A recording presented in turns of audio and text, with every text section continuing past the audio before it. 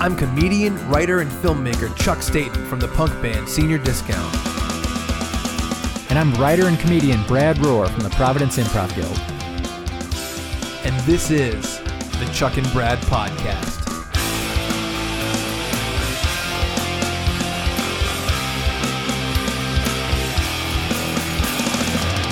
Hello and welcome to episode 481 of the Chuck and Brad Podcast. I'm Chuck. I'm Brad. How you doing, Brad? Tired. How are you? I'm doing all right. Good. I had a day of things to do, and last week we took 1 week off of the current mini series we're doing on our podcast. Yes, we did. And the current mini series we're doing on our podcast is called Tessie Town History. Right.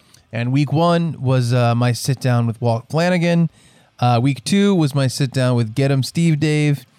And now we're on to week three. Ooh. Week three is my sit down with Ming Chen. And we met Ming a long time ago. Yes. For the first time, you and I were booked to perform comedy at Big Apple Comic Con. Yes. In New York. And I think we went up, we interviewed Casey Jost in a hotel room. Yes. We moderated for some people. We sure did. We moderated panels at Big Apple Con for Jonathan Sheck, who plays Jonah Hex on the DC shows. Legends of Tomorrow, yeah. And Jennifer Seehee. Jennifer Seehee, the voice of Hot Pocket. Hot Pocket. Remember that? Yes, of course I do. And for so long, I did those episodes where I kept kind of alluding that you and her had like a sexual fling that was a secret. Yeah, you did. You did allude to it. It was not true in any way, shape, or form. I was listening to those episodes. I don't know. I'm not convinced. Anyway. You're like, oh, the guy who said it sounded convincing. It's like, it was you, you idiot. But yeah, so what we're doing on the Chuck and Brad podcast, if this is the first time you're listening, welcome. And hello. Yeah, we do a podcast. It's myself. I'm Chuck. This is Brad. We've already introduced ourselves. Yeah, I know. I do a lot of film work with the podcast Tell 'em Steve Dave. Right. At Jay and Silent Bob's Secret Stash in Red Bank, New Jersey. I've been filming with them since 2016. I started with directing their live Blu-ray, live at the Gramercy Theater. And after just knowing the guys for so long and loving Tell 'em Steve Dave for so long as a podcast, I was like, oh man, a lot of holes in the history, not a lot of explanations behind everybody. And I wanted to sit down with the guys one by one and get their whole story and a lot of viewpoints on behind the scenes of Tell 'em Steve Dave and all the stuff that's happened. And one of the most important people in the history of Tell 'em Steve Dave is Ming. Ming has been super nice. We probably met him in like 2016 or 17. I'll say even before that, you emailed with him. Yeah. When Kevin Smith launched the Smodcast Network, you said, you know who would be great for the Smodcast Network? Chuck and Brad, this network of combined podcasts. You're right. And you explained to Ming, you're like, we've done all these things, so we're not just two guys sitting around with thumbs up our asses. I said that to him? Yes, you said that in an email, and I was like, oh, we have different introductory email styles, you and I, Chuck Staten. Oh man, I totally forgot that I emailed them about being part of this podcast network. That's funny. Search your email for the phrase "thumbs up our asses," and I'm sure get so many results. But yeah, so I do, I do this film work with them, and so I was like, let's do this mini series. I went down to Red Bank and I did a few interviews with the guys. There's hopefully more similar podcasts like this to come. We'll see what that means in the near future. But yeah, so this one was my sit down with Ming. And I'm just going to be frank and put this out there. Ming got way deeper into his past than I expected. Okay. That's one fact. Two, we were recording this, right? Recording this in the store. And Brian comes in and I waved to Brian. And he starts taking out microphones and he slides me a note. This is during my interview with Ming. Right. And it says like, hey, we're going to record a Tell 'em Steve Dave tonight now. It was kind of a last minute thing. Right. The whole week was kind of crazy and up in the air because it was during this hurricane where like power was out. A ton of people lost power. There was a electrical fire in the building that houses Ming and Mike's recording studio, a shared universe. I was supposed to do a bunch of interviews there. We couldn't. So we're recording in the store. So by over an hour into the interview, we were still only up to like basically 2001. Wow. In Ming's story. Yeah. And the store was closing and they were about to do Tell 'em Steve Dave. So we called it right there. We said, let's call this part one. And this episode ends on a cliffhanger because September 11th, 2001 directly impacted Ming's career. Like directly. Wow, I'm excited to hear it. So you're going to hear his story all the way up to there. This is going to be part 1 of the story of Ming Chen. And then we're going to continue with part 2 in the near future, I hope. I'm going to sit down with him and we're going to finish it up. And we're going to tell the story from 2001 to 2020. Wow. Yeah, it's really, really cool. And if this is the first time you're checking out the podcast, you know, I do a lot of film work. Brad and I do live comedy shows together at like comedy clubs. We've been doing the podcast for 11 years. We cover a lot of pop culture stuff. Brad's in an improv group. Yes. I'm in a band, Senior Discount. We're a punk band. We're signed to Paper and Plastic Records. We were signed by the drummer of Less Than Jake, one of our hero bands. And I'm a writer for a bunch of magazines in Providence, Rhode Island, including Providence Monthly, The Bay, and Motif Magazine. I mostly write about food, but also music and film and stuff like that. So we really take part in the arts, you know what I mean? Yes. Film, music, comedy, that kind of stuff.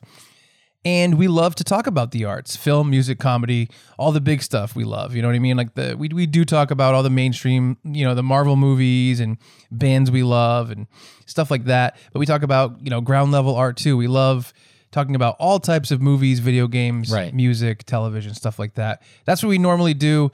We do interviews here and there like we're doing right now. And we just, you know, we're different people, me and Brad. We sure are. I like to be outspoken and brash, perhaps. And Brad is a little conservative, not politically. Nope.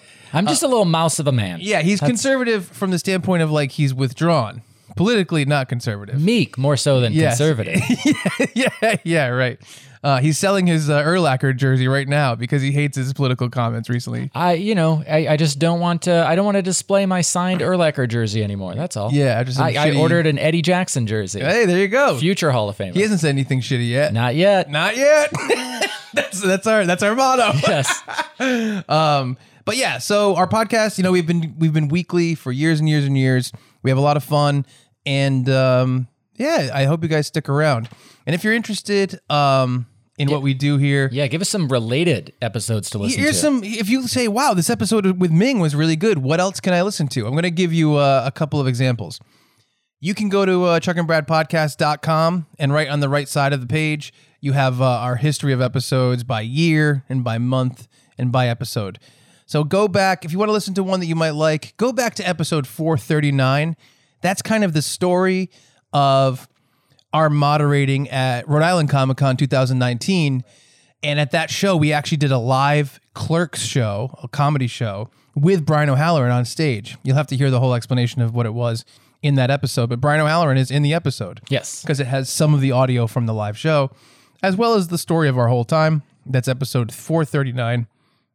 And also, we went to Tribeca Film Festival a few years ago. Oh, yeah. To interview Jeff Tremaine, the director of the Jackass movies, because there was a documentary coming out with Hulu called Dumb, the story of Big Brother magazine. Right. So we interviewed him at the premiere at Tribeca Film Festival. Then we went to the premiere, and I think Brad tried to say a joke to Tony Hawk, and Tony Hawk thought he was a dickhead. I don't know that he thought I was a dickhead. He just didn't laugh. that means you're a dickhead. Oh, rats. But we had a lot of fun that night with Travis Pastrana, I had to like Man, shuffle. and I had to shuffle past everyone. I'm like, preemptive P, and they just didn't. They weren't having it.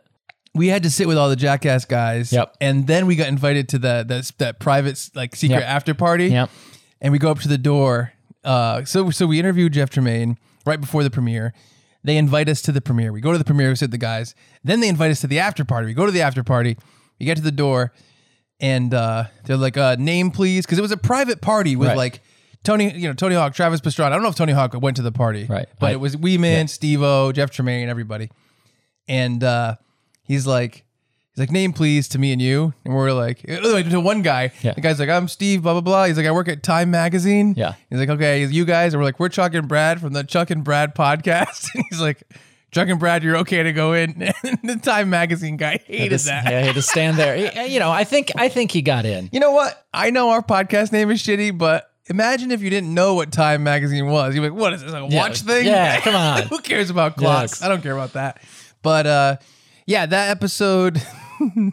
That episode is episode 311, where we sit down with Jeff Tremaine at the Tribeca Film Festival and kind of talk to him about the history of Jackass and the story of Big Brother magazine, which was like it was like what birthed Jackass. Right. They did these like skate videos and that became Jackass. But those are the 2 episodes to go listen to if you like this one. And without any further ado, Brad. I'm sick of the ado. Me too. Here's the story of Ming Chen. Part 1. All right, I'm inside Jay and Silent Bob's secret stash during store hours. It's before we close. And I'm here with my guest today, Ming Chen. Hello, everybody. What's up? This is Ming Chen. Come on. How you doing, bud? I'm doing good, man. How are you? Man, thank you so much for being down to work with me all this week. Like, this week was such a crazy week to come to Jersey and try to do these interviews. It's par for the course. Dude, where I you know. plan out one thing, it looks like it's going to go perfectly, and then like the weirdest shit happens, throws it all off. I know. But you know, guys like me and you, we find a way to keep going. I man, completely no matter agree. what. I was like, the day I was coming down, I was like, oh, there's a big storm. And I was like, I want to beat the storm. And then I got here, power's out in the hotel. We filmed all night at the stash. Luckily, the power didn't go out. But power was out at my hotel. Power was out at Shared Universe. Yes. You guys had a small electrical fire. Yes. So all week we're like, it's funny because I'm like, well, maybe we can do it in the store if it's convenient for everybody. And a Shared Universe is a great backup. We can go during the day and do it. That was my plan. I was like, I'll do one in the day at Shared Universe and one at night at the store. And then It's all the week. perfect crime, guys. and you know, as anything that goes with, I swear, like, you know, if it was just a shared universe, Yeah. it would have been fine. But Right. when you mix in Tom, Steve, Dave, or Brian Johnson, you add these other elements, I swear something always goes wrong. It's like a bad luck charm. It always goes wrong. I swear to God. And so I funny. can't explain it, but we've learned to roll with it. So, Exactly. so here we are. Yeah, you got to do what you could do. That's so funny. But yeah, you've been all week. You've been, you know, I was kind of like everyone. I was like, if it's not convenient, don't worry about it. Convenient. You drove 5 hours here. You're driving 5 hours back. That's We've true. done that drive from Providence, Rhode Island Yes. to here and back, and it sucks. Yeah, it's you know, I'm pretty used to it. I just got a new car. It's specifically because of the Tell 'em Steve Dave work. Okay. I was like, I want to get a newer car. I got a 2019, so it's nice and smooth, nice and easy. I feel better about it now than I did with my old car. But yeah, man, we're doing this. I'm doing this series of interviews. You know, I interviewed Walt, Brian, and Get 'em so far, where I kind of get the whole story behind everybody, because what happens is, like, you guys started podcasting and you talk a lot more about the happenings that are happening, like what's going on, like at a specific point in time. Right. But a lot of people, I think there's a lot of like there's a lot of spotty history recorded where no one knows everyone's full story. That's very true. You know what I mean? And I understand, because I was talking to Brian last night and I was like, yeah, there's no reason for you guys to ever be like, let's think about how this came about and talk about it on a podcast. No, usually most of the time it's like, well, you and Mike are gay, and that's it. And then you don't hear the history, which is fine. That's what people, I guess that's what people want to hear, or that's what Brian wants to talk about. Yeah. And, you know, like, I would have loved to have done something like this with all the other guys. Yeah. If I asked, they're like, no, I don't want to do this. But if you asked, then it's cool. So I'm glad it took a third party, you know, someone else to be like, hey. I get to separate everybody too, which is kind of fun. It's like an interrogation. Yeah. It's like, you know, Mike said you guys did it. So just tell him that, just say you did it. Yeah, exactly. He's like, really? You said that? It's easier. But yeah, man, it's funny because I think people know your loose history with getting involved in the View Askew stuff, which, you know, turns into Tell 'em Steve Dave, and then the world of podcasts that come into this world. It's such a weird and comic story, book. man. I know it is very weird, but I wanna start all the way back, because now, you know, everyone knows kind of where you stand. You and Mike own Shared Universe. Right. You know, you were on Comic Book Men for 7 years. Yeah. You have a comic book store you own in Austin? It's more of a gaming cafe, but there are comics in there. Yeah. Yeah, right. Like, and people know you now, but I want to find out how it got to this point, because I'm, you know, when you were a young man, podcasting didn't exist, so this wasn't an aspiration. Yeah, but all that, I ask that myself. I ask that question myself every day. I was like, I really don't know how this happened. So this is funny, and I think, you know, people know certain parts of this, but I want to go through the whole thing. Get the whole go story. for it, for sure. So where were you born? Euclid, Ohio. It's a suburb of Cleveland. We moved out of there, I think, a year after I was born, and I've never been back. But, Really? yeah.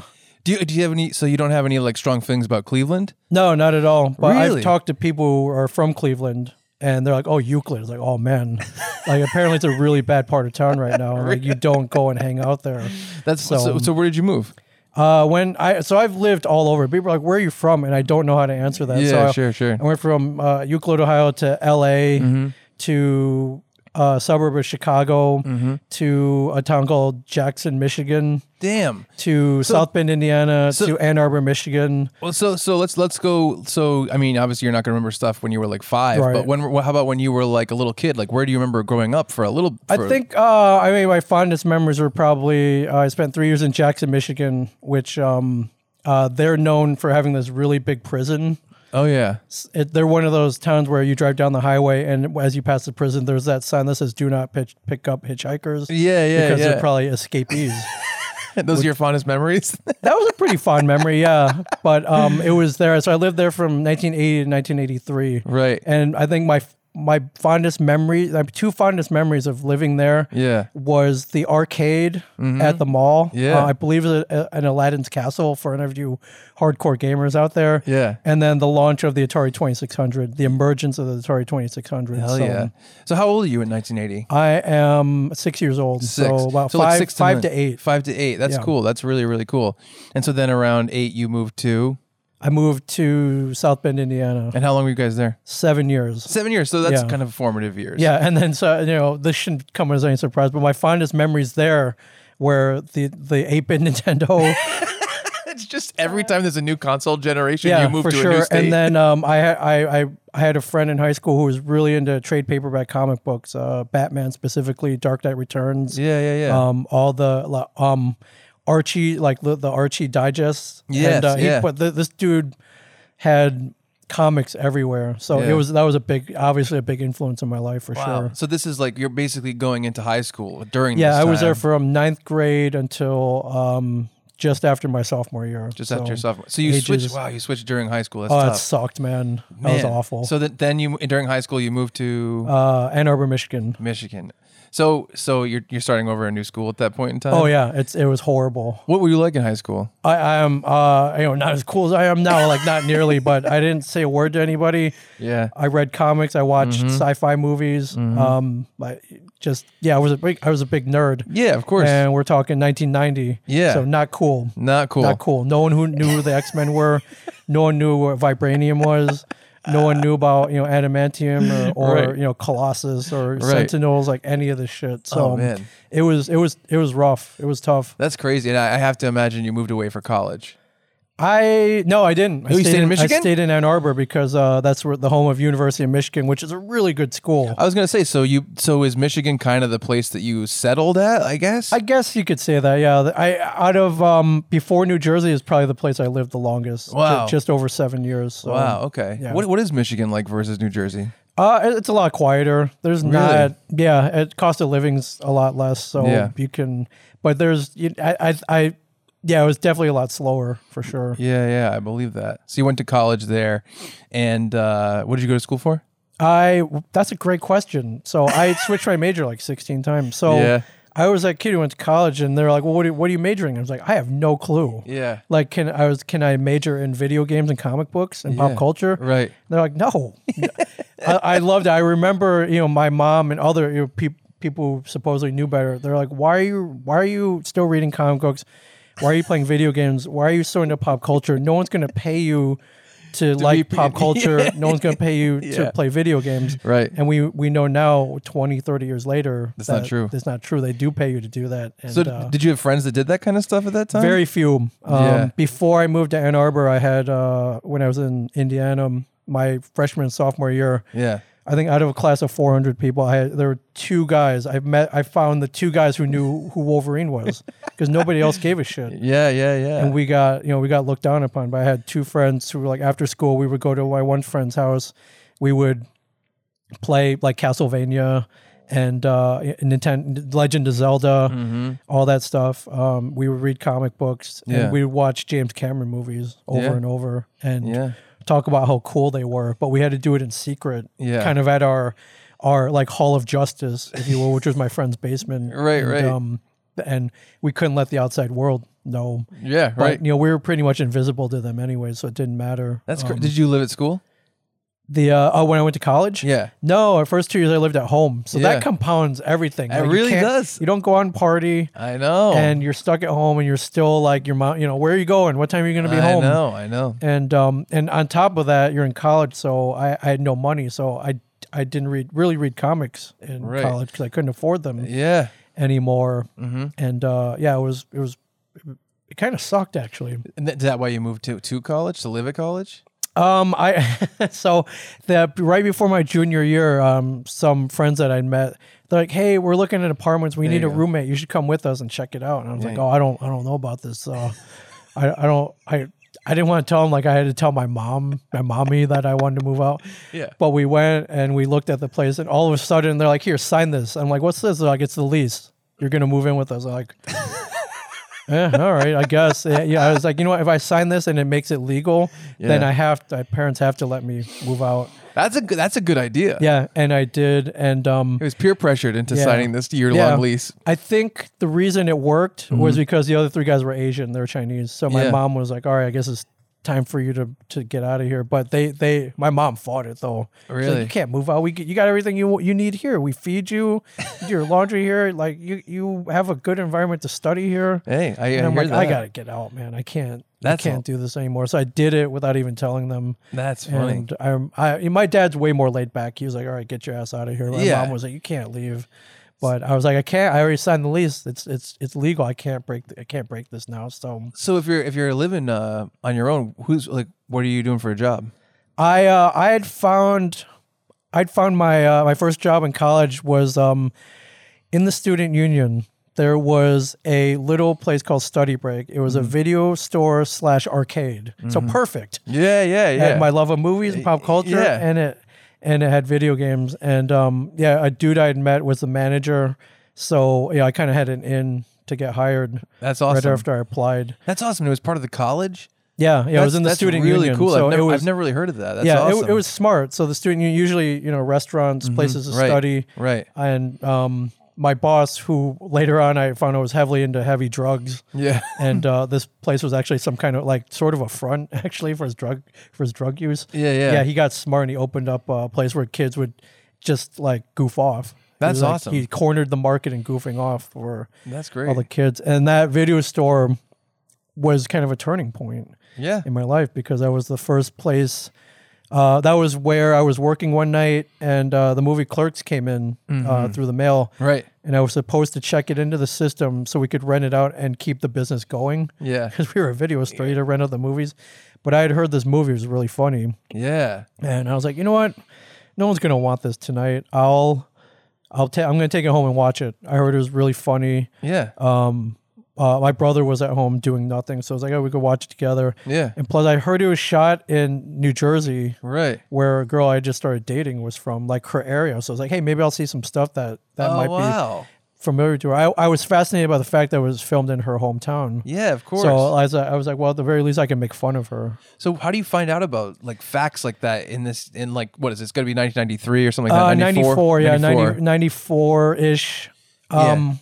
I remember, I think it played at our local indie theater for a little while. And I remember one of my friends going, "Hey, man, you want to go see this?" I heard it's really funny. And I didn't have any money. Yeah. I heard it's in black and white. And I didn't go to the indie theater was too far above my head. Yeah. That's where they would play all the Miramax movies at that time. And I was like, Yeah. I'll just wait till maybe we'll get it in the store one day. Yeah. So you watch it?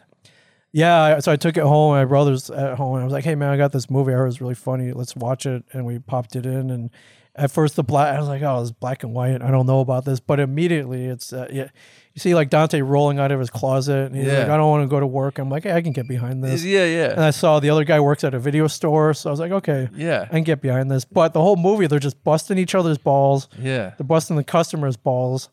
I was like, okay, now I can really get into this. Yeah. It took place in the same town my girlfriend grew up in. Yeah. And I remember, I think the two scenes that really hit with me, that I really got into, was one when Randall was like, "Oh, I don't watch movies." He's totally messing with the customer who can't decide on what movie he wants. And and he kicks her out, and I was like, "That's what I want to do, but he can't." Yeah. He can't, but he can, and right. that made it funny. Yeah. And then the Star Wars scene where, these two guys are talking for 10 minutes about stormtroopers changing out toilets on the Death Star. Yeah. I thought that was particularly awesome because if you remember back in 94, no one was talking about Star Wars. Right. Yeah, I know. There's all these Star Wars parody things now that are part of pop culture, like Family Guy and different things. But at that time, that didn't really exist. Yeah, it came way after. Even the Simpsons, like parody stuff was kind of a little bit more after that. Yeah. And the stuff that was before that was not as overt. Like there wasn't that much of it. Yeah, which I understand. Return of the Jedi came out in 1983. Right. And George Lucas was like, that's it. I'm not making any more. And I'm like, oh man, that's it. What about all the toys? And like, right. What are we going to geek out over now? And slowly people just forgot about it. Right. And they came out with the TV movies, I think, like Ewoks, and all, I think Droids, I think was one of them. I can't remember the two that came out, and they were not that great. Right.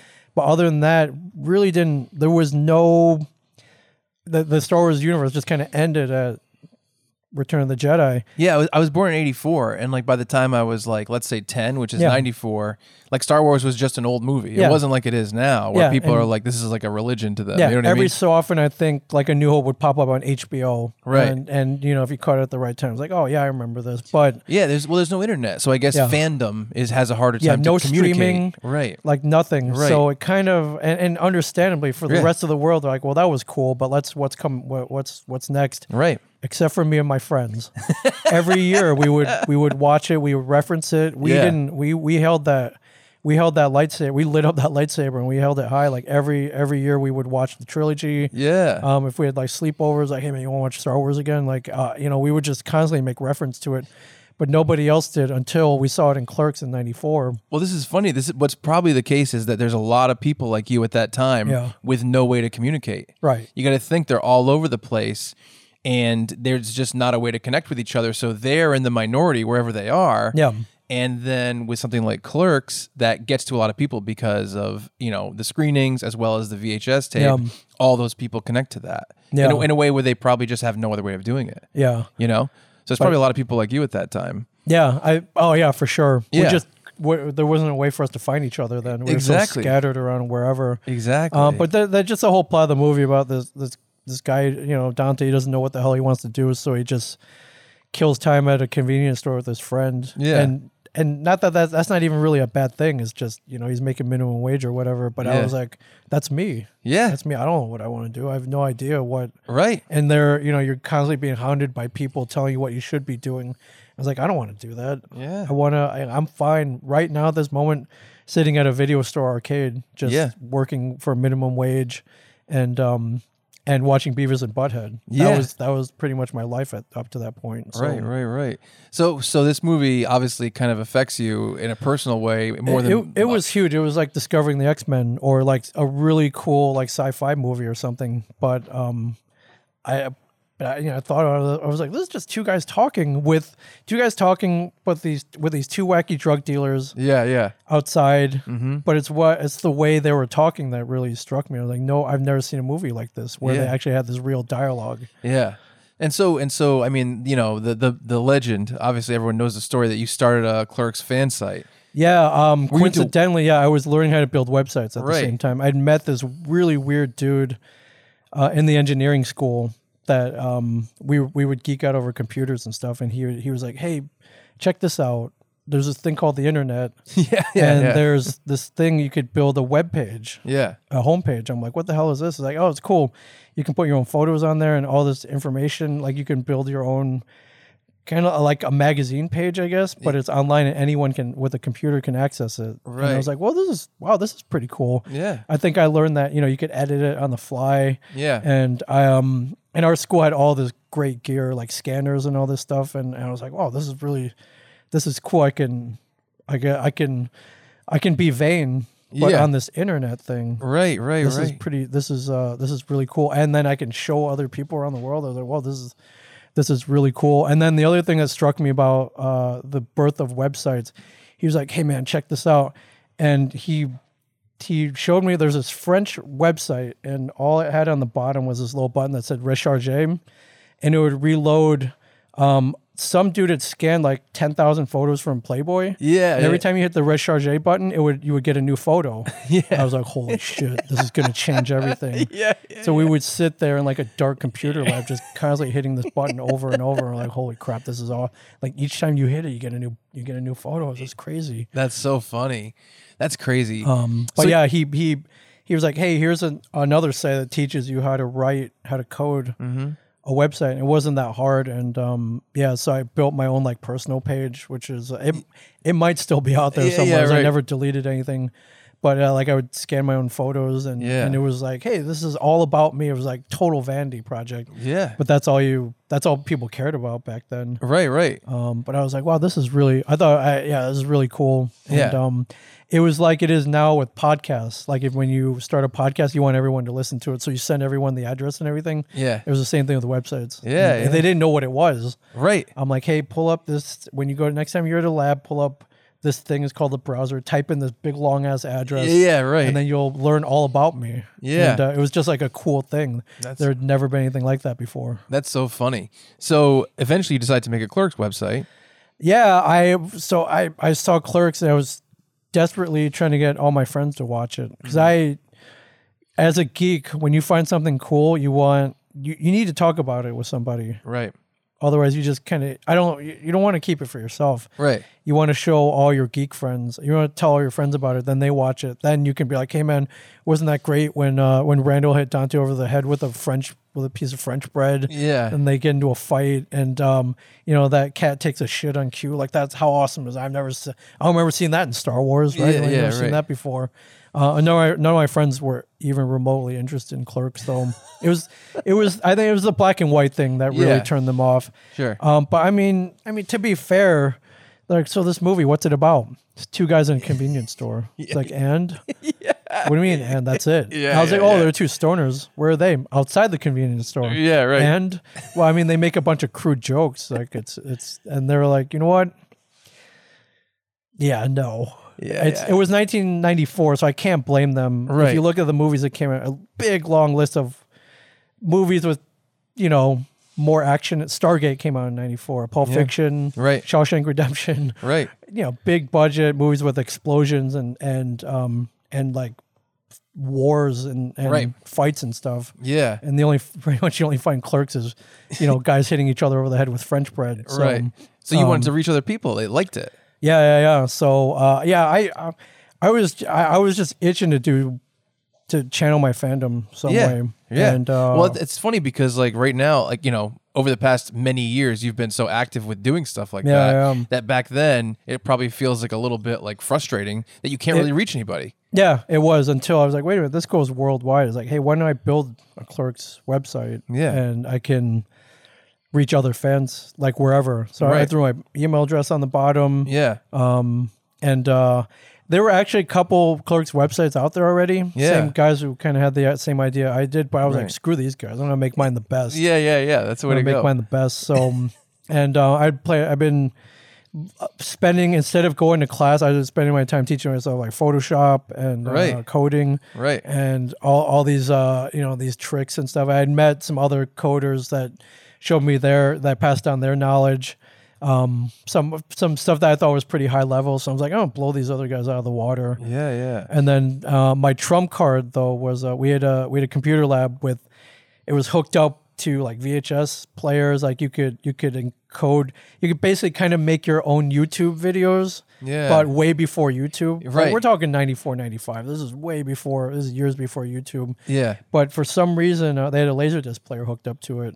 So you could rip stuff from it? You could rip stuff from it. Yeah. And I was like, whoa, this is cool. Like nobody I know. I was like, why is there a Laserdisc player here though? Yeah. Nobody I know can afford $40 for a movie. Yeah. On a college budget. Right. But to this day, I have no clue why they had them there. But I remember going to Tower Records and I was like, oh, hey, Clerks is on Laserdisc. This is cool. Yeah. Why would they put Clerks on Laserdisc? It made no sense to me. Yeah. Because, they would put like Gone with the Wind on Laserdisc or like, Academy Award winners. Yeah. But I remember picking it up and it's, it's a big record size, like 12-inch thing. I remember flipping it over and I'm reading the stuff on the back and they're like, oh, additional bonus features, lost ending, deleted scenes, yeah. solo assigned music video, director, actor commentary. I was like, what the hell is this? Yeah.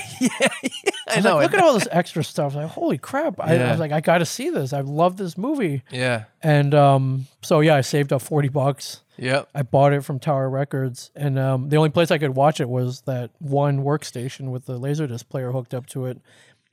And I went through all of that. I was like, oh my God, this is awesome.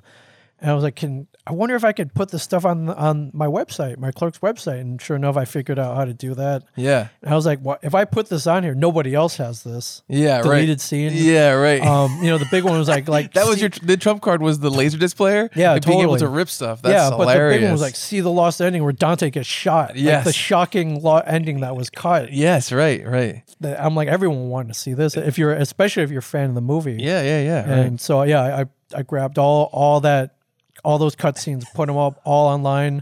I think I put the music video online. Yeah. I think the only thing I couldn't do was the commentary because it was 2 hours long, and there was no MP3 format. Back exactly. then. I was gonna say that's what I was gonna say. Is like, what are you gonna rip it to a wave? Yeah, a wave would have been like a gigabyte. Yeah. There's no way on a dial-up 24 28 8 baud modem. Yeah, so that was the only thing I couldn't put on there, but I was able to put the clips on there. Yeah. And for anybody who knows anything about resolutions and uploading to YouTube, high def is whatever 1920 by 1080. Right.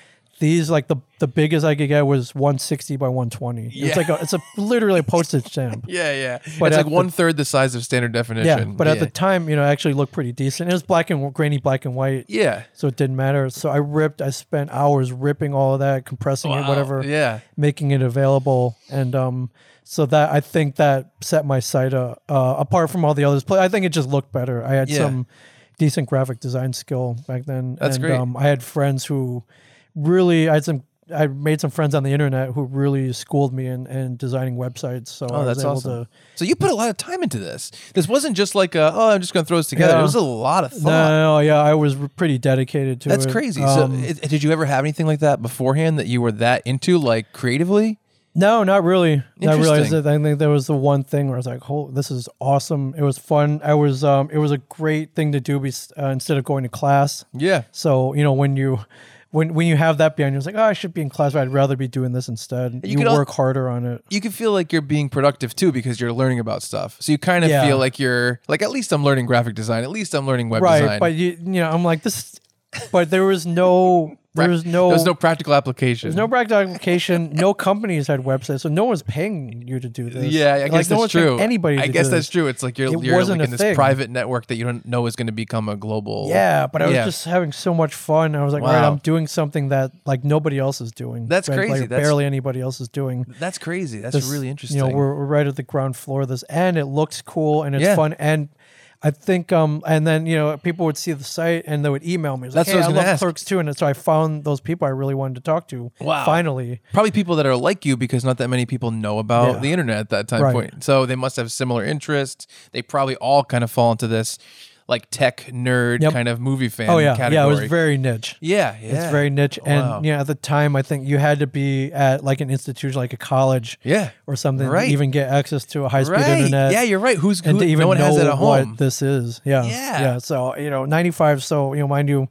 no Amazon, no Facebook, no Instagram, no Google, no Google, that's right. None of no TikTok. How did people even find it? No Twitter. Yahoo was around. They had then. a search. But Yahoo is not yahoo.com. Yahoo was hosted on a Stanford web server. Oh, wow. Yeah, and the Stanford web server was named after a sumo wrestler. So it was like akebono.stanford.edu/Yahoo. Wow. Like it wasn't even like a real site. Wow. It was hosted on a college web server. That's crazy. But these guys got smart and they're like, hey, no one is there's no one indexing no way web to page. Yeah. So they were doing it, and it worked out for Jerry Yang and the other dude. That's hilarious. That's crazy. So sorry. So you make this, and you start probably making some friends and communicating with people. Yeah. It was cool. So it was just doing it for fun. Yeah.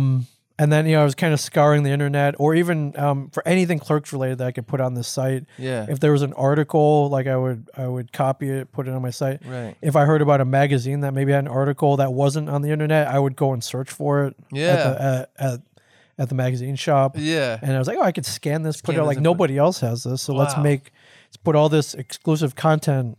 Mind you, none of this content was owned by me, but I was like, hey, I'll just do this until someone says I can't. Wow. But it was so niche. I'm like, no one's going to come down on me for this. Like that, no suit up at wherever is going to find out, is going to tell me to take this down. Plus, I'm promoting the movie. Yeah. So yeah, that was in my head. I was like, all right, this is, I'm just, this is just for fun. I'm not even making money off of it. No one's going to come down on me for this. But and so in college at this point in time, what are you kind of like mainly pursuing? Because you must be coming up on the end of your degree. I was my junior year, almost like mid junior year, and I still had no idea what I wanted to do. I skipped from, like I was gonna major in like chemistry and pharmacy. Yeah. Then I decided I didn't like taking chemistry classes. Then I was like, oh, I'll go into economics maybe. And then I started learning about like supply side economics. Like this is freaking boring, man. Yeah, yeah. This is not fun at all.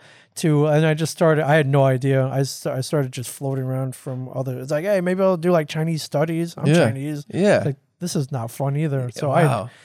I really had no clue. I was pretty aimless. Was there anything in technology that would have made sense at the time? Not really. Yeah, I was going to say. There was nothing. Yeah, nothing was out there. That's crazy. Nothing was out there. So it's middle of your junior year, and you're I know, making the right. website. And it's coming up to, I guess, the end, unless I wanted to be in college. I thought maybe I'd be in college for like 7-8 years until I found out. Yeah. But I didn't. I had no clue. I really had no clue. Wow, that's crazy. All right, so you're working on it for a little bit, and so you're keeping up with it. It's not even like you made it and left it. You're really keeping up with it. I am. I remember I put like a little counter on there, and I would obsessively look. It's like, hey, did the number go up? Are people checking this out? And it would go up. Yeah. Like, I don't know, like 20, 30 views a day, which was a lot. That's a lot. Like, yeah. Holy crap! People were emailing me. Wow. So I felt like I was doing something good, especially for fans of this movie. I was like, well, surely these guys probably don't have anyone to talk to about this movie. Right. They felt the same way I did. So yeah, let's keep going. Let's dedicate this year or the foreseeable future to this website. So at some point, I mean, I don't know exactly how soon this is, but at some point Kevin reaches out to you. So yeah, it was literally, I think it was maybe 2 or 3 months later. Wow. Okay. So pretty quick. Yeah. That's pretty fast. I remember I got an email from someone who was like, hey, I work with Kevin Smith. He saw your Clerks website. He really likes what you did. Here's our number. Call him tomorrow. Wow.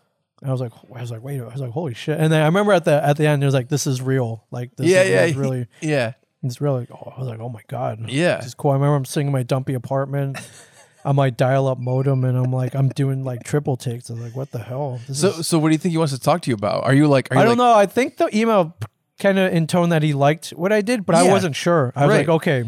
Because you probably didn't think like, oh, he wants me to make websites or do graphic design or whatever it is. No, so I'm like, okay, well, why does he want to talk to me? This could be serious. Yeah. I was like, Did you think he might want to like be like take down your website? Oh yeah, for sure. Really? Yeah, that's what. Yeah, of course, absolutely.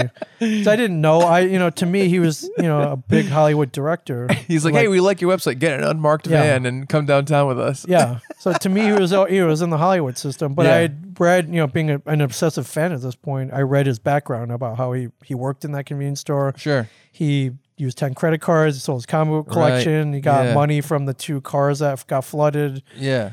Dropped out of film school. Like I knew his story back and forth. So yeah. so I had an inkling like it probably wasn't an angry call. Yeah. Right. But I couldn't be certain though. So you call him up. Couldn't be certain. So I remember that night I couldn't sleep, and I was like, holy crap, this is really cool. To me, this was like Spielberg. Yeah, yeah. A rep from Spielberg's office, or George Lucas. Yeah. Even mailing me and saying that they said they liked something I did. Like Kevin was something I really admired. It's strange too, because this is the first time you've really put like a lot of effort into a creative endeavor in general. So it's going to be crazy to get that kind of recognition immediately. It was pretty cool. But I had known how much work I put into it. That's so true. Yeah, that's true too. Yeah, that's true too. I was very glad that I stood out, hopefully in the right ways. Yeah. So I remember, I think the things that, hey, call at noon. So I remember calling the number, and I double checked. It was a 908 area code. So it was New Jersey. Yeah. So like Jersey area code. Kevin's in Jersey. So okay, this must be real. This should be legit. Yeah. I remember calling, and the phone rings a couple times, and it picks up, and I hear a voice on the other, and I was like, hello? Yeah. I'm like, oh, hey, my name is Ming. Kevin asked me to call him at this time. And the voice was like, He's not here right now. I'm like, oh, okay. I guess, can I leave my number? And maybe, my name's Ming. Can you have him call me back? Yeah. It's like, all right, thanks. And the phone hangs up. And I was like, oh, wow, that sounded a lot like Jay from Jay of Jay and Silent Bob from Clerks. Yeah. And lo and behold, it was. Wow. For whatever reason, he was picking up the phone at the office, the View Skew office that day. Yeah. Like he was the receptionist. I'm like, that can't be right. Like Jay, why would Jay? He's a big movie star. Right. Yeah, right. Yeah. Right. He was in a very successful movie. Why is Jason Mewes picking up the phone? Yeah. At the production office. I couldn't wrap my head around it. It was just so weird. Yeah. So Kevin calls you back? Yeah. Eventually he calls me back and I'm just like, holy shit, like that's Silent Bob. Yeah. He's talking to me. He's like, hey man, what's up? I was like, okay. He sounds happy. Yeah. This is good. Yeah. But on the other hand, I'm about to like light the match, like pour gasoline on my computers and my hard drives and like light it on fire. Like I'm about to flick the lighter. Yeah. But he's like, hey man. I was like, okay, that's good, right? Hey man's good, right? Yeah. I was like, hey, hi, this is Ming. Thanks for calling me back. And he's like, hey man, I really like what you did. I'm like, okay, no, don't have to light my computer on fire. Right. It's like, I really like what you did. I thought it was, it really blew my mind. I just saw it. I was at an internet cafe in town. I saw it. I was like, I thought it was really cool. Yeah. I was like, can you do more? I'm like, can I do more what? He's like, can you do more websites? I'm starting a production company. I'm going to make more movies. Right. I have all this stuff that this website, this internet thing looks like it might take off. Yeah. I have a lot of stuff, like photos, like all this behind the scenes stuff. Could you help me put this all up online? Like, make a website for my production company. Right. I was like, yeah, totally. Yeah, for sure. He was like, all right, give me your address. I'm going to send you a box of stuff. Right. And I'm going to send you a list of stuff that I want and, get to work. Wow. I'm like, yeah, man. Yeah, absolutely. This is cool. So next day I get a FedEx. I'd never gotten a FedEx before. Yeah. And if you watch Bowfinger, that movie Bowfinger with Eddie Murphy and Steve Martin, only important people get FedExes. I was like, holy crap. Like it was a box. It said like it came next day. Yeah, right. Like a dude in a uniform delivered it. Yeah. And I remember opening it and inside were they weren't even 4x6s. They were 3x5 black and white stills from Clerks. Oh. That they had just taken on a. And they're saying put them up on the website? Yeah. He'd sent me a bunch of like 3x5s from Clerks. Yeah. He sent me a program from the Cannes Film Festival. Yeah. For Clerks. It was all in French. Yeah. Sent me a bunch of 8x10s from Mallrats. Stills from Mallrats. And so had Mallrats come out at this time or not yet? It did, yeah. I think it just come out, I believe. Right. And it just come out. It just flopped, but at the box office. And there's all this stuff in this FedEx box, and I was like, holy crap! To me, as a fan, I was like, well, nobody else has this. Yeah, of course. It was like George Lucas sending me a lightsaber, and like a stormtrooper helmet, and sand from Tatooine. Yeah, right. It was really awesome. I was like, holy crap! I remember looking at it. I was like, wow, this is awesome. And I remember my head was like, this was in Jersey yesterday. Yeah. Like Kevin Smith put this in a box with his own hands. Yeah. And then had it mailed to me. I thought that was really cool. Oh, yeah.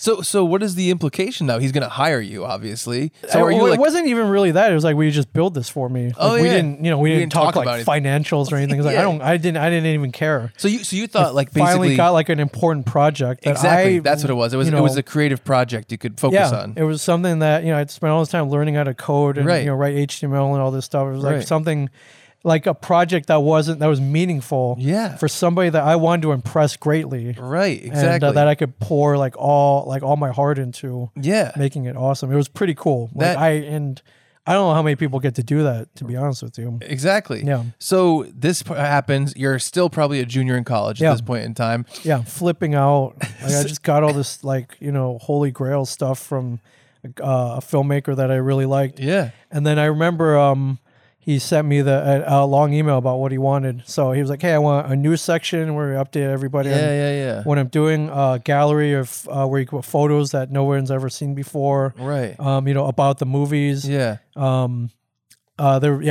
clips, all this stuff. But I remember at the end it was like, hey, is there any way you can put something where I can communicate with my fans? I'm thinking probably a chat room. Yeah. I'm like, because Kevin started out in AOL. Back then, the AOL chat rooms were huge. Yep. And I'm like, a chat room? I was like, you want to pick up girls on your website? I was like, yeah, I guess I could figure that out. He's like, no, I want to talk to my fans. Yeah, yeah. I really want a way to communicate with my fans. And I'm like, that's cool. No one's ever done that. Right. No one. Right. I know. Yeah. No one. Like Tarantino wasn't doing it. Yeah, of course. Rodriguez wasn't doing it. Spielberg, Lucas, any Scorsese. Right. I was like, wow, you want to talk to ordinary people? He was like, yeah, I want a way to communicate with my fans. I'm like, well, let me, I'm pretty sure we can make this happen. Yeah. And I started doing research on chat rooms, and I stumbled upon this software which would allow you to put up, instead of a chat room, a message board. Message board, right. Where people could go and post a question, and then you could go under it and post an answer. Right. And you could copy the question, Yeah. post a reply. Right. And I played around with it. I was like, hey, this is kind of cool. Yeah. This is way less chaotic than a chat room. Oh, yeah. Way more easier to follow. Yeah. And I remember going back to Kevin, and I was like, hey, instead of a chat room, what do you think about a message board where people can post a question and you can go and answer them whenever you have time? Right. It's like a chat room, you probably have to schedule like an hour or two here and there. Right. Schedule time. You have to be on, you got to kind of hang out there. Yeah. If you leave early, like after 5 minutes, people might get mad. Yeah. At least with this, you can just go down and answer whenever you want for as long as you want. Yeah. Or if you just answer one question a day, that's still cool too. Yeah. And he's like, all right, show me how it works. And I put it up. He's like, yeah, this will work. Yeah. This is cool. That's awesome. Yeah, which was pretty cool. And that message board like spawned a whole online community, and it was cool. Kevin would go on there sometimes for hours a day, sometimes for minutes a day, and just answer almost any question. Yeah, and so this is kind of, so the Clerk's website is really turning into like a View Askew website at that point in time, because Mallrats is coming out, so more is happening, and you're making this communications aspect of it. So you're going into eventually you're going into your senior year of college, and you're doing all this stuff, and you probably care way more about this than college. Oh yeah, for sure. I was like, well, what do I do now? But did you eventually settle on a major? I did finally. I'm like, well, what's the internet starts picking up. I remember somewhere in that year, a travel company was like, hey, we'll give you $100 if you can put up this website. Yeah, a website for us. Right. Can you do that? I'm like, a whole $100? Like, hell yeah. Wait, it's like, you're gonna pay me to do this? I'm like, yeah, hell yeah. Yeah. Just like, what do you want? And I think they gave me a business card with their logo on it and some other stuff. And I remember I did that. I remember getting the check. I was like, oh man, this is awesome. Yeah. And then slowly, you start picking up little jobs like this. And then I found out there were companies out there that would hire you to put up websites. I was like, holy crap, this could turn into something bigger. Wow. It's like, I need to get out of here then. Yeah. Now I got to find some kind of major. And I looked around, I was like, well, with everything I've done up in this point. Your college career, the classes you've already completed. What's the quickest way to get out of here that is still kind of related to what I'm doing? Yeah. And I looked, and I found out like if I got a communications major, I could get out of there quick. Yeah, I have a major in film and I have a minor in communications, and it's only because my classes added up to a minor in communications. I never had a plan of getting it. And I remember I was like, wait, I remember seeing the communications thing, and I remembered that a lot of my favorite athletes had degrees in communication. And I was like, all right, so that must be a way out. This must be a way out. Communications. It's so general. Exactly. Yeah. Exactly. And it's funny because now you're basically working in that field. Yeah, that's what exactly. you do. It's communications for the most part, but it was so vague, and like the requirements to get a communications degree where it was pretty you didn't have to do that much really. Right. So I took the necessary classes. I was like, okay, I can get out in 4.5 years if I do this. Right, So you finished it up. Yeah, and at that time there were actually a couple classes that would and embraced like websites. Yeah, sure, right. Especially in that major. Yeah. Yeah, like not full on, but there were elements where you could like. I think one of my final projects was to like set up a website. I was like, well, geez, I've been doing this for a couple of years already. Right. And so you get out of college pretty quickly after that? Yeah. I think a year and a half later. And so what's going on with the View Askew stuff? Is it like it's growing? We built this kind of online community, which was cool. There are people that would hang out there all day. Yeah, kind of like a Facebook type thing. Right. And not only were they communicating with Kevin, but they were making friends with each other. Yeah. So they would communicate with each other on there, and it was It was cool to be part of the community. It was really cool. Yeah. Because I didn't, I was like, I just wrote some code and uploaded it. Yeah. You're the one that built this. Yeah. These people who are fans like me are finding each other. Right. And like, I was like, wow, this is kind of cool. I made this happen. And on top of that, Kevin himself was coming on there. Yeah. And in 95, 96, that thrill. Yeah. We find out Kevin Smith. Yeah. Answered your question. That thrill is still there now. Yeah, exactly. He answers your tweet. I was going to say he's still at the forefront of the type of person that is in touch with fans all the time. Yeah, and you're still like, holy shit. The Kevin Smith answered my question. Right. Yeah, like it's a amazing. cool feeling. Yeah, but back then it was mind blowing. So you get out of college, and are you like, oh, I gotta get a job? Yeah. So I started applying for jobs, and at this point, the internet was pretty hot. Yeah. If you had skills to put up anything website related, it was pretty desirable. So I think I literally got hired. I think 2 or 3 weeks after graduation. Yeah, right. Which was pretty great. I looked for jobs where my girlfriend was going to school in Maryland. There you go. And I remember going on. I think my very first job interview, I got that job in Maryland. Yeah. Wow. So you moved to It was Maryland. actually in Virginia, but it was on that kind of where Maryland, Virginia, and Washington D.C. all go together. Right. But I remember I got the interview. It was like, hey, we'll interview, and then we're gonna take you out to dinner. Yeah. And I'm like, they don't take people out to dinner if they're not gonna hire them. Yeah. Right. So I think the interview was actually a formality. Like they had seen what I'd done. I don't know if they're familiar with Kevin. Right. Per se, but I think they saw that in the resume. Yeah. And they're like, oh, that's really cool. This guy was good enough to impress a guy in Hollywood. Exactly. Right. So you go take this job. Yeah. And you're doing web design? Yeah. I'm designing websites for a nonprofit company. How long did you work there for? I was there for a year. Okay. And this company was pretty cool. It was a dude who had a computer company. Yeah. Got bought out for $100 million. Whoa. And he was like, all right, well, I want to do good. So he started a nonprofit. Awesome. Helping other internet entrepreneurs. That's crazy. That's really cool. Yeah. So this is like it was fairly laid back for the most part. That's really cool. So this is 96, 97? 97. Yeah. January 97 was when I started, I think. Wow. So you're there for a year. And what changes at the end of the year? I had found, I was like, wait a minute, I'm going to get other jobs, like better paying jobs. Better paying jobs, yeah. After this, nonprofit's great. And so the whole time you're still working on the View Askew stuff? I would work on the job at night or in the day. Yeah. And I'd go home at night and do all the stuff that Kevin wanted. Wow, that's crazy. Maintain the website, put stuff, maintain the message board. Wow.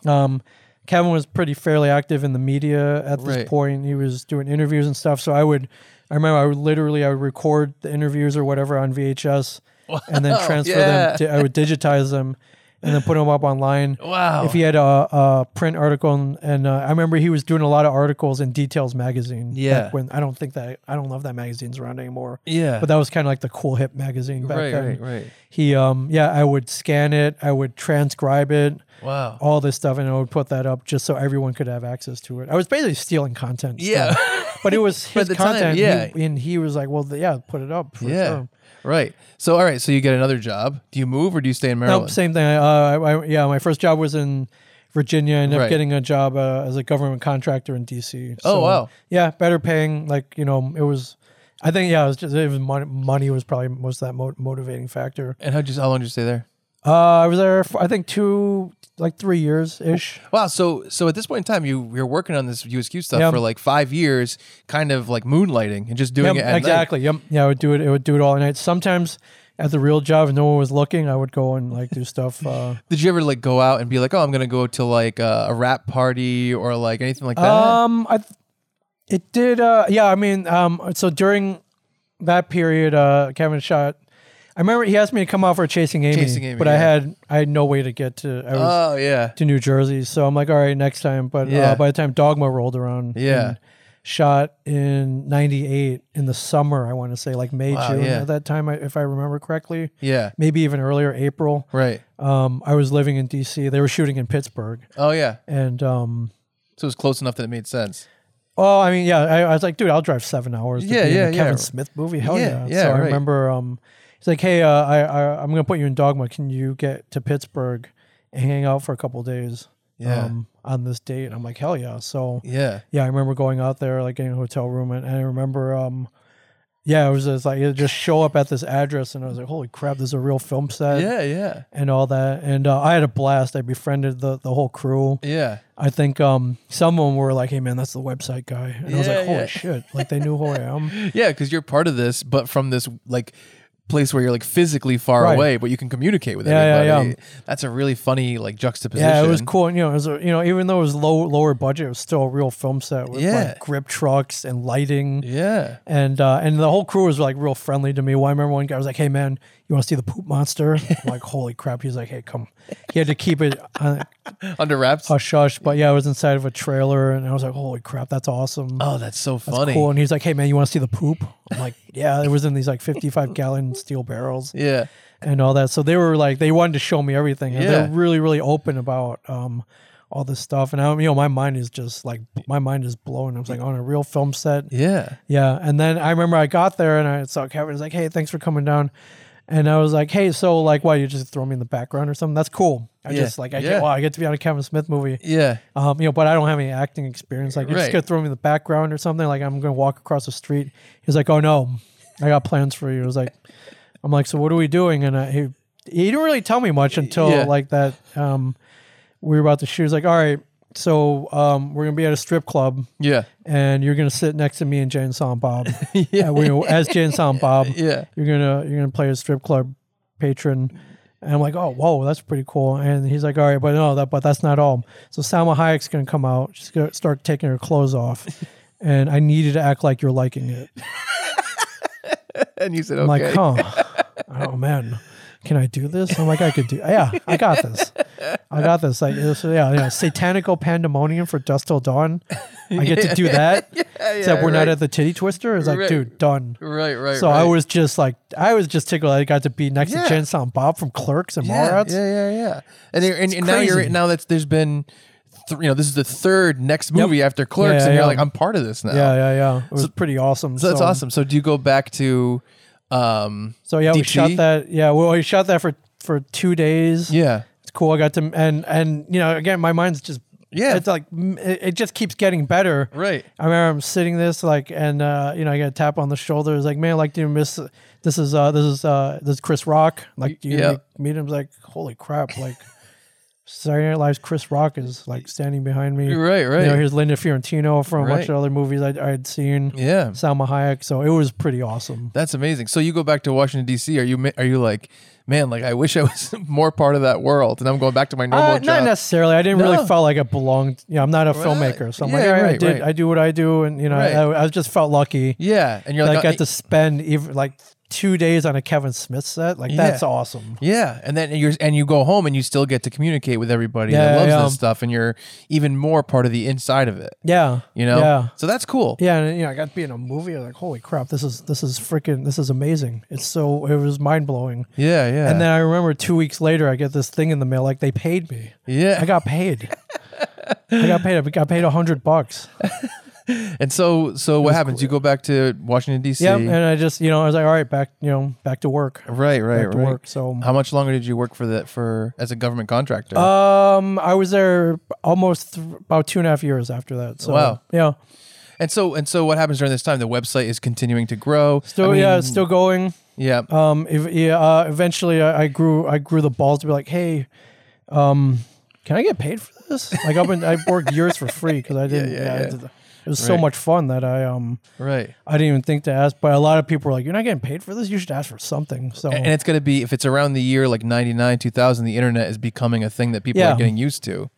Yeah. Which so more people are probably, going to the website, communicating with each other, using it, and so you're seeing the traffic build, I'm guessing. Yeah, for sure. And I think at this point, Kevin had signed this like multi-year deal with Miramax, so he was getting some money, so he could. Right. He was able to afford to throw something over. Right. So, but I never even really thought to be like, I was like, hey, everyone wants to pay me. Yeah. But to me, it was like, you put me in a movie, like that's worth more than gold. And I got $100. Yeah. Right. Like, this is awesome. Yeah. But that was it. It was cool. I never thought of. I was pretty happy. Just all right, I'll do this by day. Yeah. Do that by night. Have a salary, health insurance here, and then I get to do cool stuff at night. Yeah. It was pretty awesome. That's awesome. So at some point, you must make the transition from working in these jobs to working for Kevin directly. Yeah, there's stuff that happened between then and there. Oh, yeah? So I think in 99. It's crazy to think about you being in Dogma, because I remember that. And then there's still years where you're just working in Washington, D.C. after that. That's crazy. Yeah. It was good, steady work, though. Yeah, but it was still, I could have cared less about what I was working on. Right. There was no love there. I was going, you go there for the paycheck like most people do. Yeah. And it was easy. Right. It was easy enough. Right. So did you get a different job? Or did you stay at that I job? stayed there, but I think early 99, I remember I got an email. At this point with the message board, it was pretty active. Yeah. And all of a sudden, we start seeing Ben Affleck posting on there. Yeah, He starts getting involved. He starts interacting with people. Yeah. Jason Lee would pop on every so often. Yeah. I think for some reason, like Cameron Crowe popped up a couple times. I think he'd gotten wind of the site. That's awesome. That's great. I don't even know how he found that. I remember somebody was comparing Jerry Maguire to like Clerks or Dogma, and I remember this dude. He called it Jerry McShit. He's like Jerry Maguire is awful, man. It might as well be called Jerry McShit. Yeah. And underneath it was Cameron Crowe going, as the creator of Jerry McShit, I respectfully beg to differ. And we found out it was really him. Like, holy shit, man. This is pretty cool. That's really funny. But at some point, Ben started posting on there. And then I think he, at some point, he was like, hey, man, can you build me a website with my own message board? I feel bad. I don't know if he felt bad or maybe somebody said something. But he's like, hey, maybe I should get my own site and get my own message board. Right.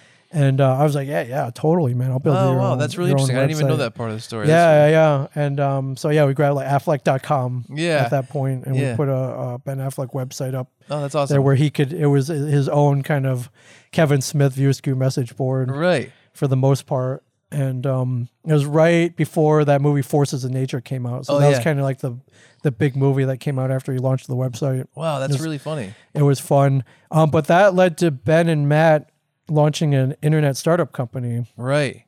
In late 99, 2000 called Live Planet. And for anybody out there who remembers the TV show Project Greenlight on HBO. Right, HBO, yeah. That was their first project. So Project Greenlight, their whole goal with their internet startup was to combine the real world with the online world with some kind of contest. Right. And so Project Greenlight was a script writing contest where you were a screenwriter, you could submit your script to this website. Yeah.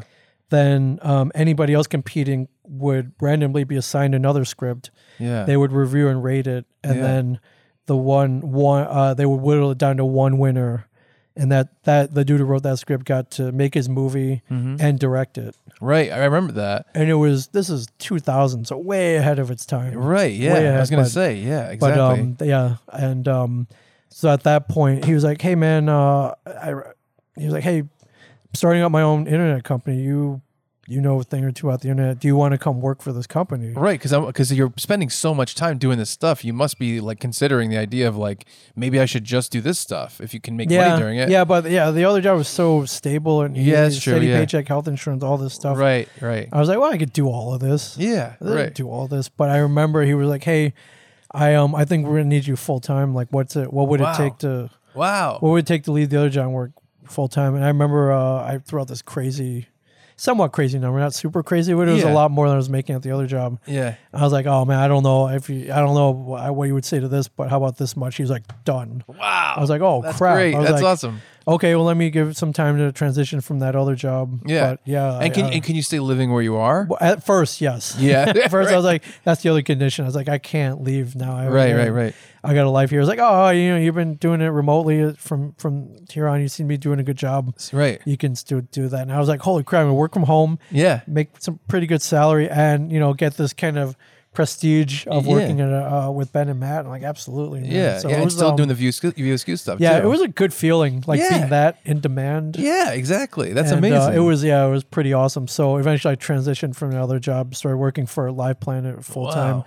But at some point they're like, hey, listen, I know we said you could stay, but we really need you out in LA. Wow. I'm like, really? They're like, yeah, it would just be a lot easier. Yeah. And I was like, all right, who knows what this could lead to? You're paying me well enough to move out there. Now it's become the career.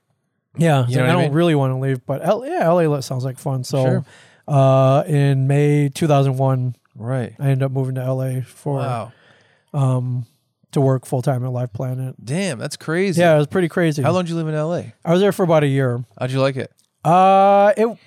It was fun only because I was dating and I had just gotten engaged before I moved out. Right. But for the most part, if for anybody who wants to go to LA, my two pieces of advice for you is for the ultimate experience is ideally you're somewhat young, somewhere in your 20s. Yeah. So I moved out when I was 26.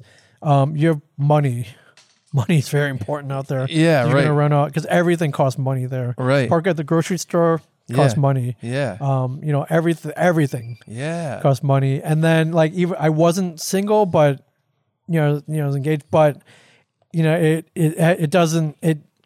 You would have more fun if you're single. That's what I was gonna say. Yeah, especially if are you in a long distance relationship or? Yeah. She was gonna follow me and move out a year later. Wow. Or half a year later. We had planned something out. Right. Yeah. Wow. So all right. So but for that year it was pretty fun because I was kind of sort of had all three of those in a way. Yeah. Right. And you kind of so that you must have this kind of well, now I've switched into I created the job I want to have. Yeah, more or less. And people really want me to do it. And so you're kind of taking a leap into. Yeah. Oh, yeah, for sure. That was this is Ben and Matt. This could lead to huge things. So I got to take a shot. So. Right. All right. So you're there for a year. What changes at the end of the year? 9/11. Oh, boy. September 11th. The big one. Yep. As Brian has a good laugh. Yeah, it was chugging along pretty great. So in addition to live Project Greenlight, we're the other big project that they got all this funding for and approval for. Yeah, was a TV show called The Runner, right? In which teams of people, I think it was supposed to be teams of two, running around the country, trying to find clues, hidden objects, all this stuff that would ultimately lead them to $1 million prize. Yeah. And the $1 million prize was going to be something crazy like a treasure chest full of African cougarons or something like that. Yeah, yeah. And then they would be help from clues from people on the internet who would also be participating and helping them out. So again, combining real world, internet world, and a competition. Wow, that's awesome. And yeah, they called it the 3 balls concept. That was their big kind of motto back then. It was no, man, we're all about the 3 balls. That's hilarious. I'm wow. And that was going chugging along. It was supposed to be on ABC. Yeah. ABC giving them a ton of money to develop it. Because there was no way for, there was no engine built for this kind of thing. Yeah, right. And all this testing went into it.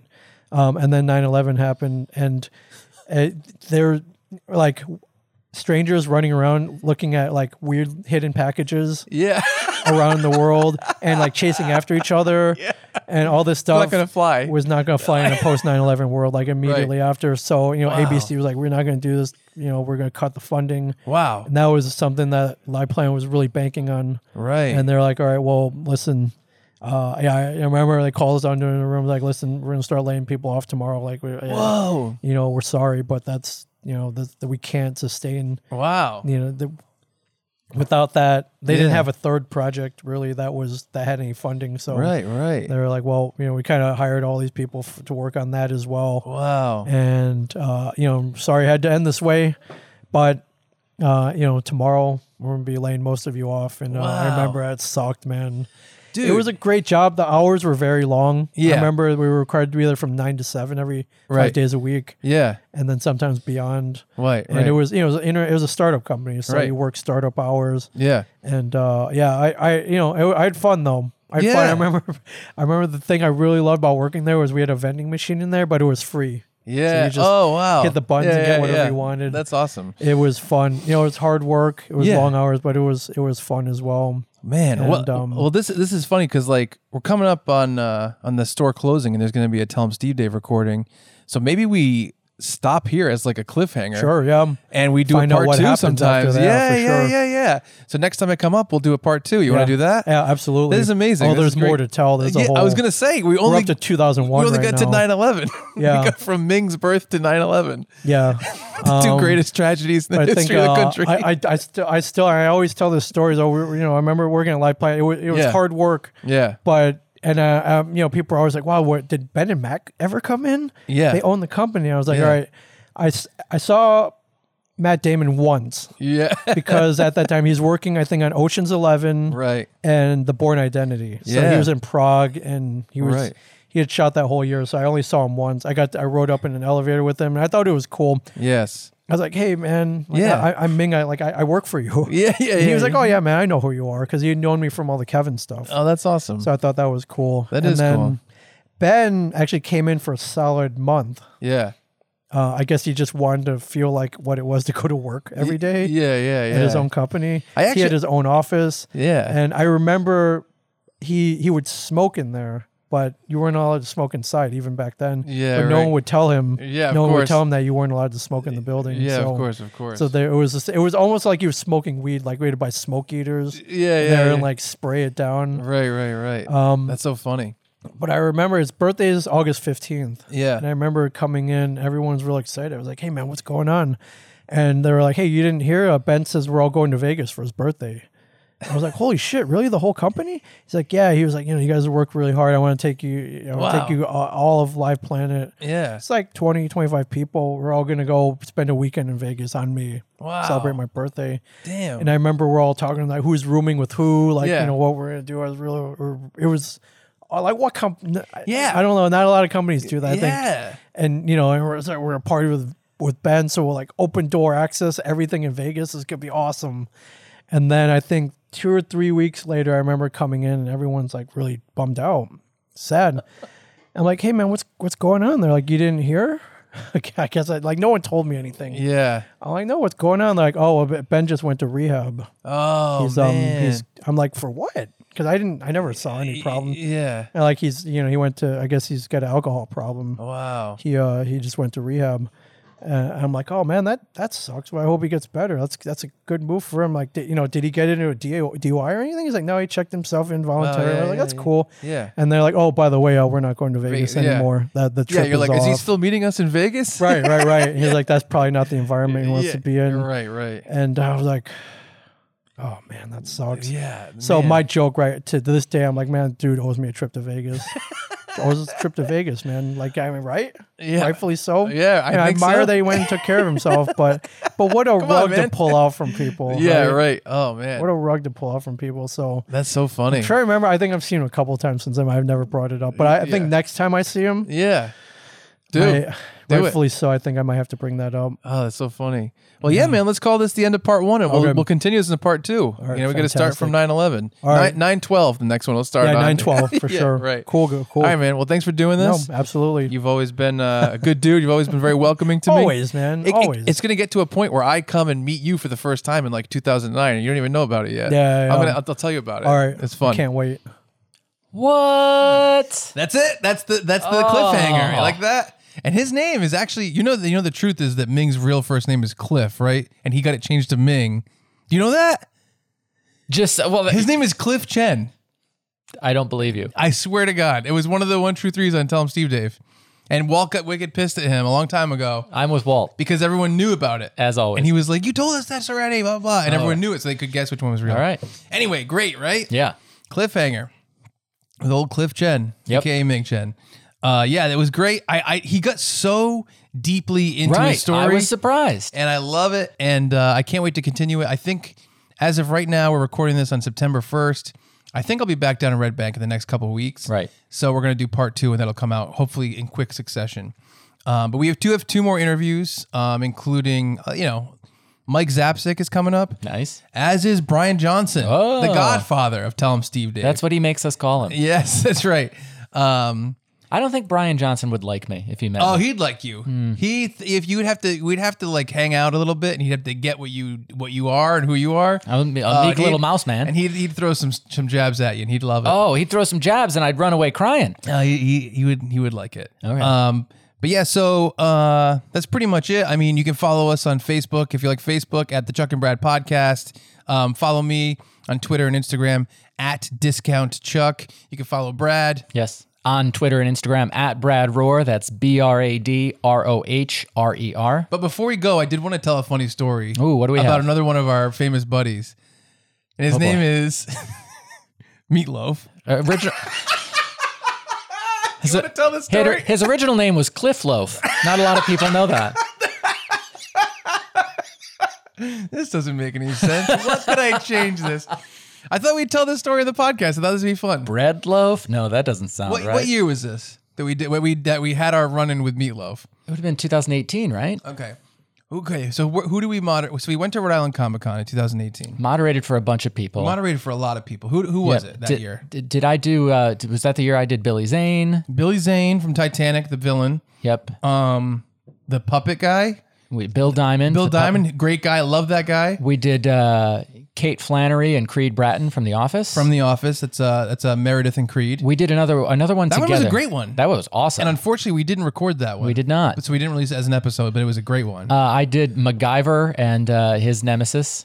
Oh yeah, you did do MacGyver. I'm like, no notice. Yeah, they had you do it like last minute. Like they were like, hey, in 9 hours, can you moderate for MacGyver? And it's like a show I've never watched. Yes, I can. I feel like we had another really big one that weekend. Yeah, I know. I'm trying to remember who it was. I feel like we had like 6 in a row or something like that. It was really crazy. That was not the year with Brian O'Halloran that we were talking about beforehand. Our final one that we were supposed to do was Meatloaf and Barry Bostwick as a Rocky Horror reunion type panel. Yeah. And Meatloaf, if you don't know, he's a extremely famous and accomplished rock musician and actor. And so in Rocky Horror Picture Show, he plays Meatloaf, I guess. I don't know his character's name. It's Eddie. Eddie. Could be Eddie. And Barry Bostwick was the boss on Spin City. On Spin City with Michael J. Fox, but he was also, what's his name in Meatloaf? In Rocky Horror Picture Show. Was it Brad? Was he Brad? Yeah, his name was Brad. Yeah. That's right, just like you. Yep. He kind of was like you. Similar. Man, I really wish we could remember who we moderated for that year, but anyway, I guess we can't. So that was one of the panels we were supposed to moderate. And I think, if I remember correctly, Rhode Island Comic Con is 3 days. It's Friday, Saturday, Sunday. It was the last panel or second to last panel. You know what it was? It was the last one. It was our last panel. Yes. On Sunday. Nope, Saturday night, because they were having a party afterwards. Oh. Yeah. Okay. And we were supposed to moderate, but it was after like all of our panels. So it was our last one. Yes. And so, we were going behind the scenes at these different buildings. It's, it's Dunkin' Donut Center in Providence, the Omni Hotel in Providence, right. All these connected buildings where all these different things are held. And we're getting ready. And when Brad and I do our moderating for Comic-Cons, which we've done a bunch of times now, we watch whatever we're supposed to watch, and we do a lot of research on we figured out all the stuff we wanted to ask Meatloaf and Barry Bostwick. We really kind of think about our questions. We try to bring some, how can I say this? Unique questions to it, because a lot of times people will get asked the same questions in these situations. And we do want to hit all the points that people that are fans of them want to see, because people are obviously, if they're going to a Meatloaf Q&A, they want to hear certain questions answered. But we try to kind of bring some interesting things to it that we think that other people might not have asked them before. So we did all our research. I believe that going into that weekend, we only had 6 panels, but then by the time it was finished, we actually did 8 panels. Right. Did I do one by myself? I'm trying to think. No, I think I did one by myself that year. It? I did the Billy Zane one and the MacGyver one by myself. And I didn't do any other ones besides Office? I know there was another one that we did. It was in the same ballroom where we did The Office. It was all the kids from It. Yes, the big one. Yes, we did all the kids from, we moderated a panel for all the kids from It. And anyway, so we were going into this. We watched Rocky Horror Picture Show. We wrote down all our questions. We got ready. And we were psyched up, and it's kind of a lot of work to do this for all these different people. Yes. But we got everything ready. Oh man, your car broke down on the way to Comic-Con that year. Yeah, I remember that. Good stuff. So we go to we go to the back of this room that we're going to moderate in, and we go backstage. And who's there? It's Meatloaf, or did he come in?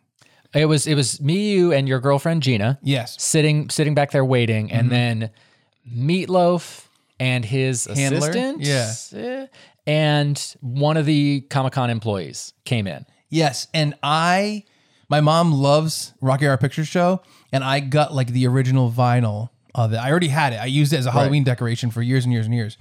And I had it with me, and I'm like, oh, if I can get this signed by my mom, that'd be great afterwards. You know, if we hit it off with Meatloaf and he's cool and Barry Bostwick is cool. So we're sitting back there. We're getting ready to, we're getting ready for the panel to begin. And Meatloaf is what? Pissed off? He's, cantankerous. So what did he say? Because you overheard him. Basically, what I remember is like he made an offhanded comment, and you're like, "Fuck you." He said, "I don't need a moderator for this panel." And the Rhode Island Comic-Con employee was like, "Well," and I'm like, "Hi, I'm Brad. I'm here to moderate your panel." And he's like, "I don't need you. I'm sure you're good at what you do, but I don't need you."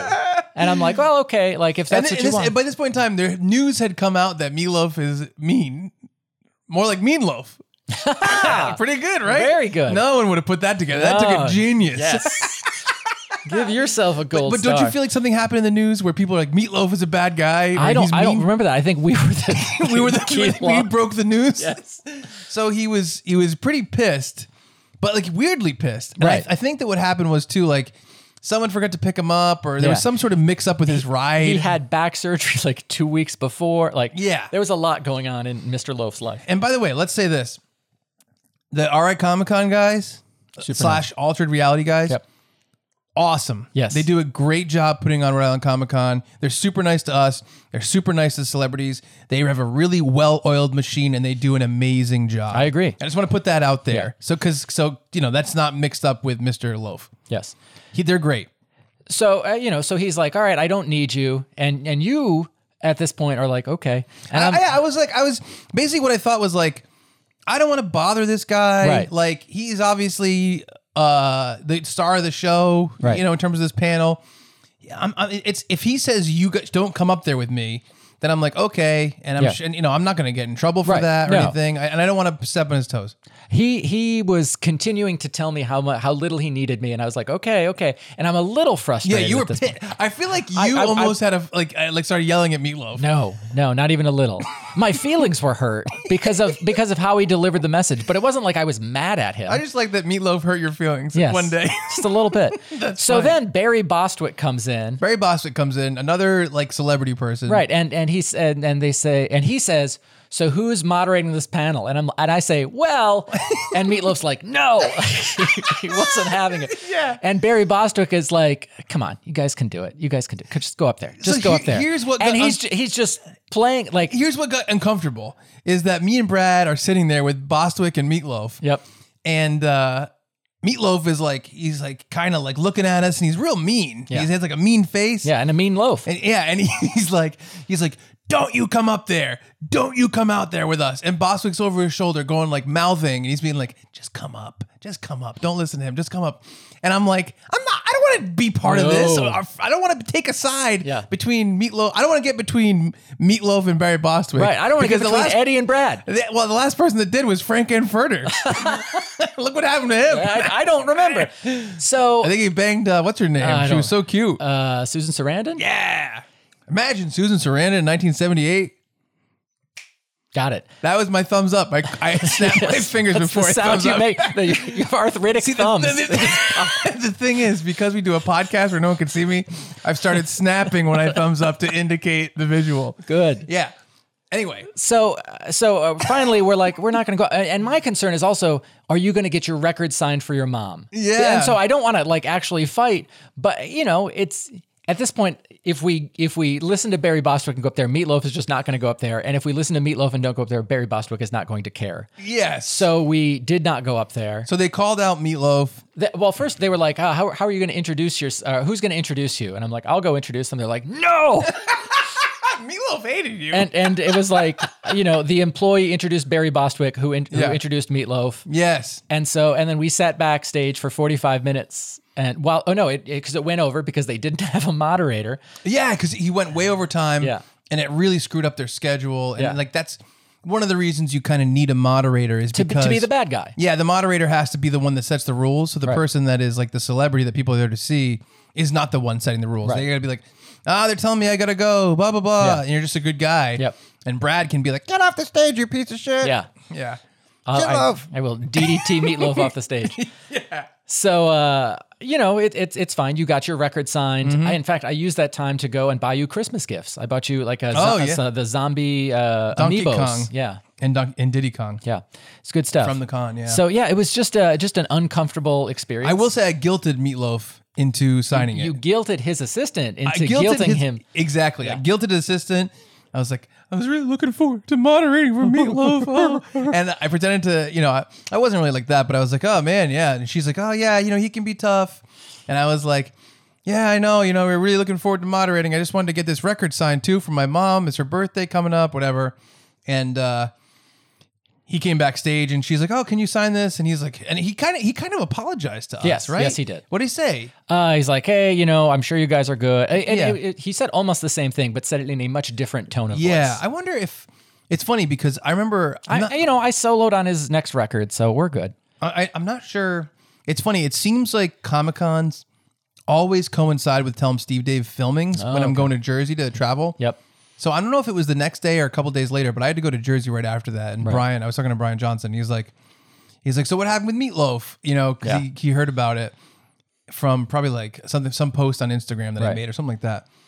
And I told him the whole story. And he's like, I don't like a moderator either. And I understand. It's weird though. For me, Brian is like a moderator. Right. Because his whole career is made out of him talking and being funny and being himself. Right. So he probably can control those situations really, really well. Yes. I'm sure that he's good at that.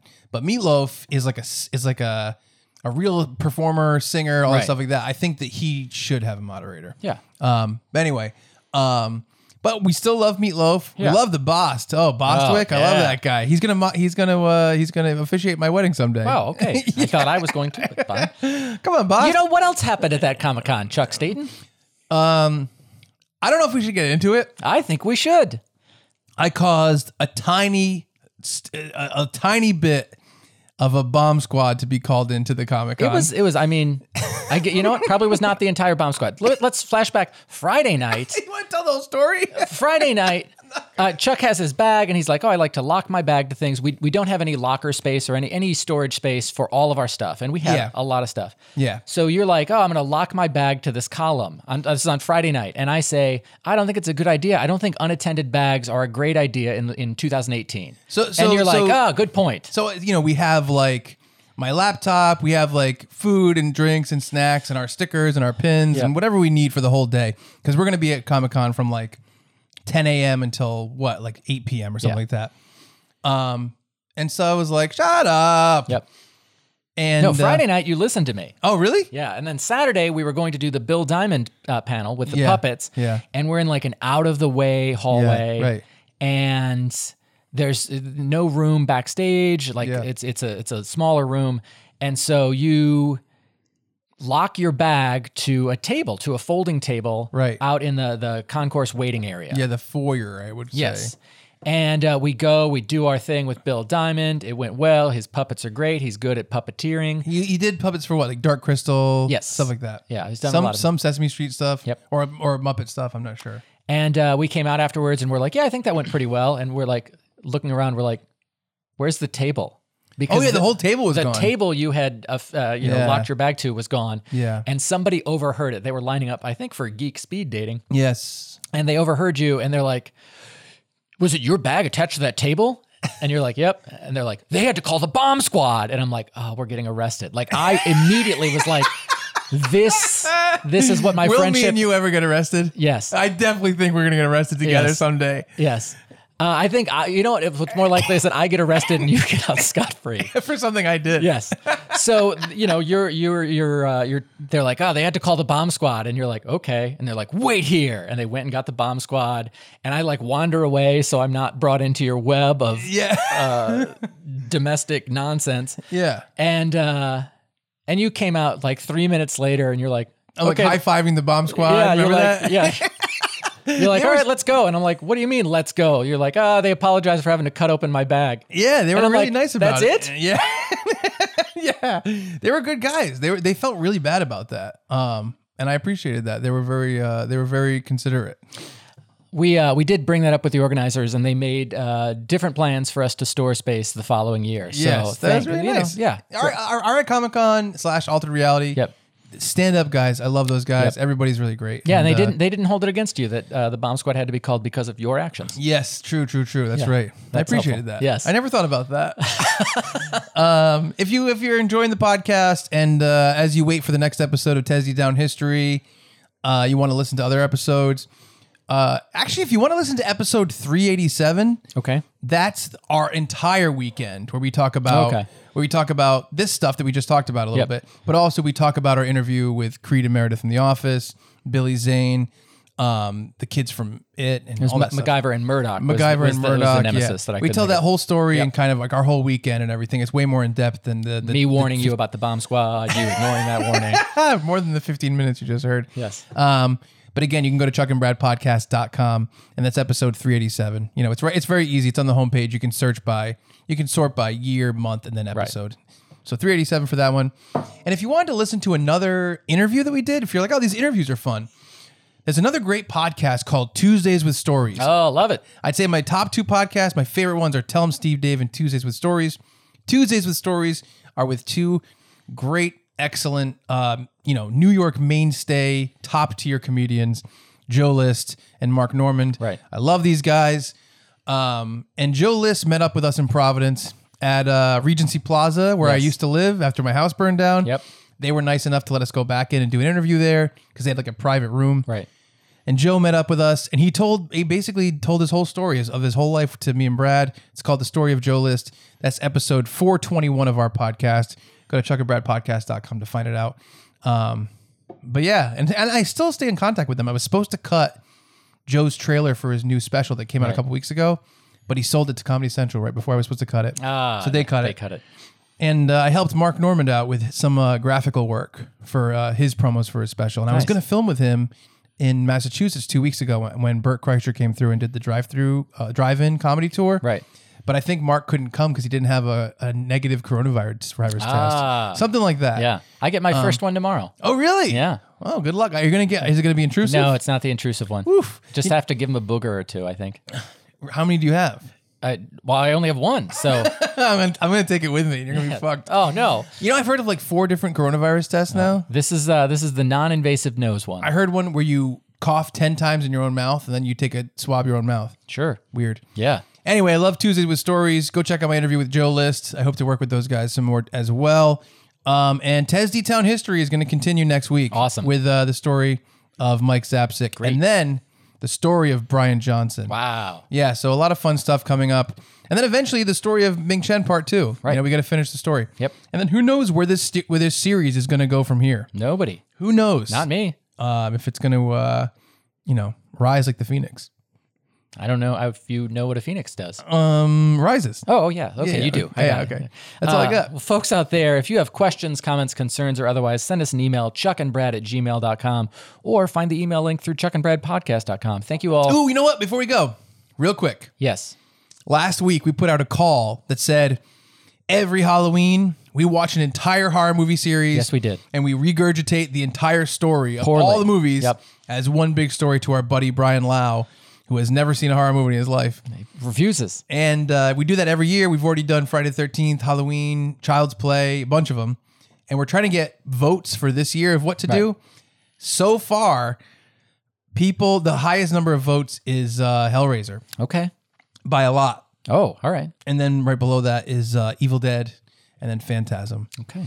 So I think Hellraiser is going to win it. That's We'll what it see. seems like. If you have strong feelings about Yeah. us watching a different horror series, vote often. Yeah. So yeah, exactly. So tweet at us, discount Chuck at Brad Rohr, BRADROHRER, or comment on this post, the Chuck and Brad podcast on Facebook, or email us at chuckandbrad@gmail.com. Right. What horror series should we do? We have already done Halloween, Friday the 13th, Nightmare on Elm Street, Child's Play, and Leprechaun. Right. Everything else is fine. We don't Wide want to do open. something too new because it's not funny. Right. So we'd love a series that started in like the 80s or the early 90s. Okay.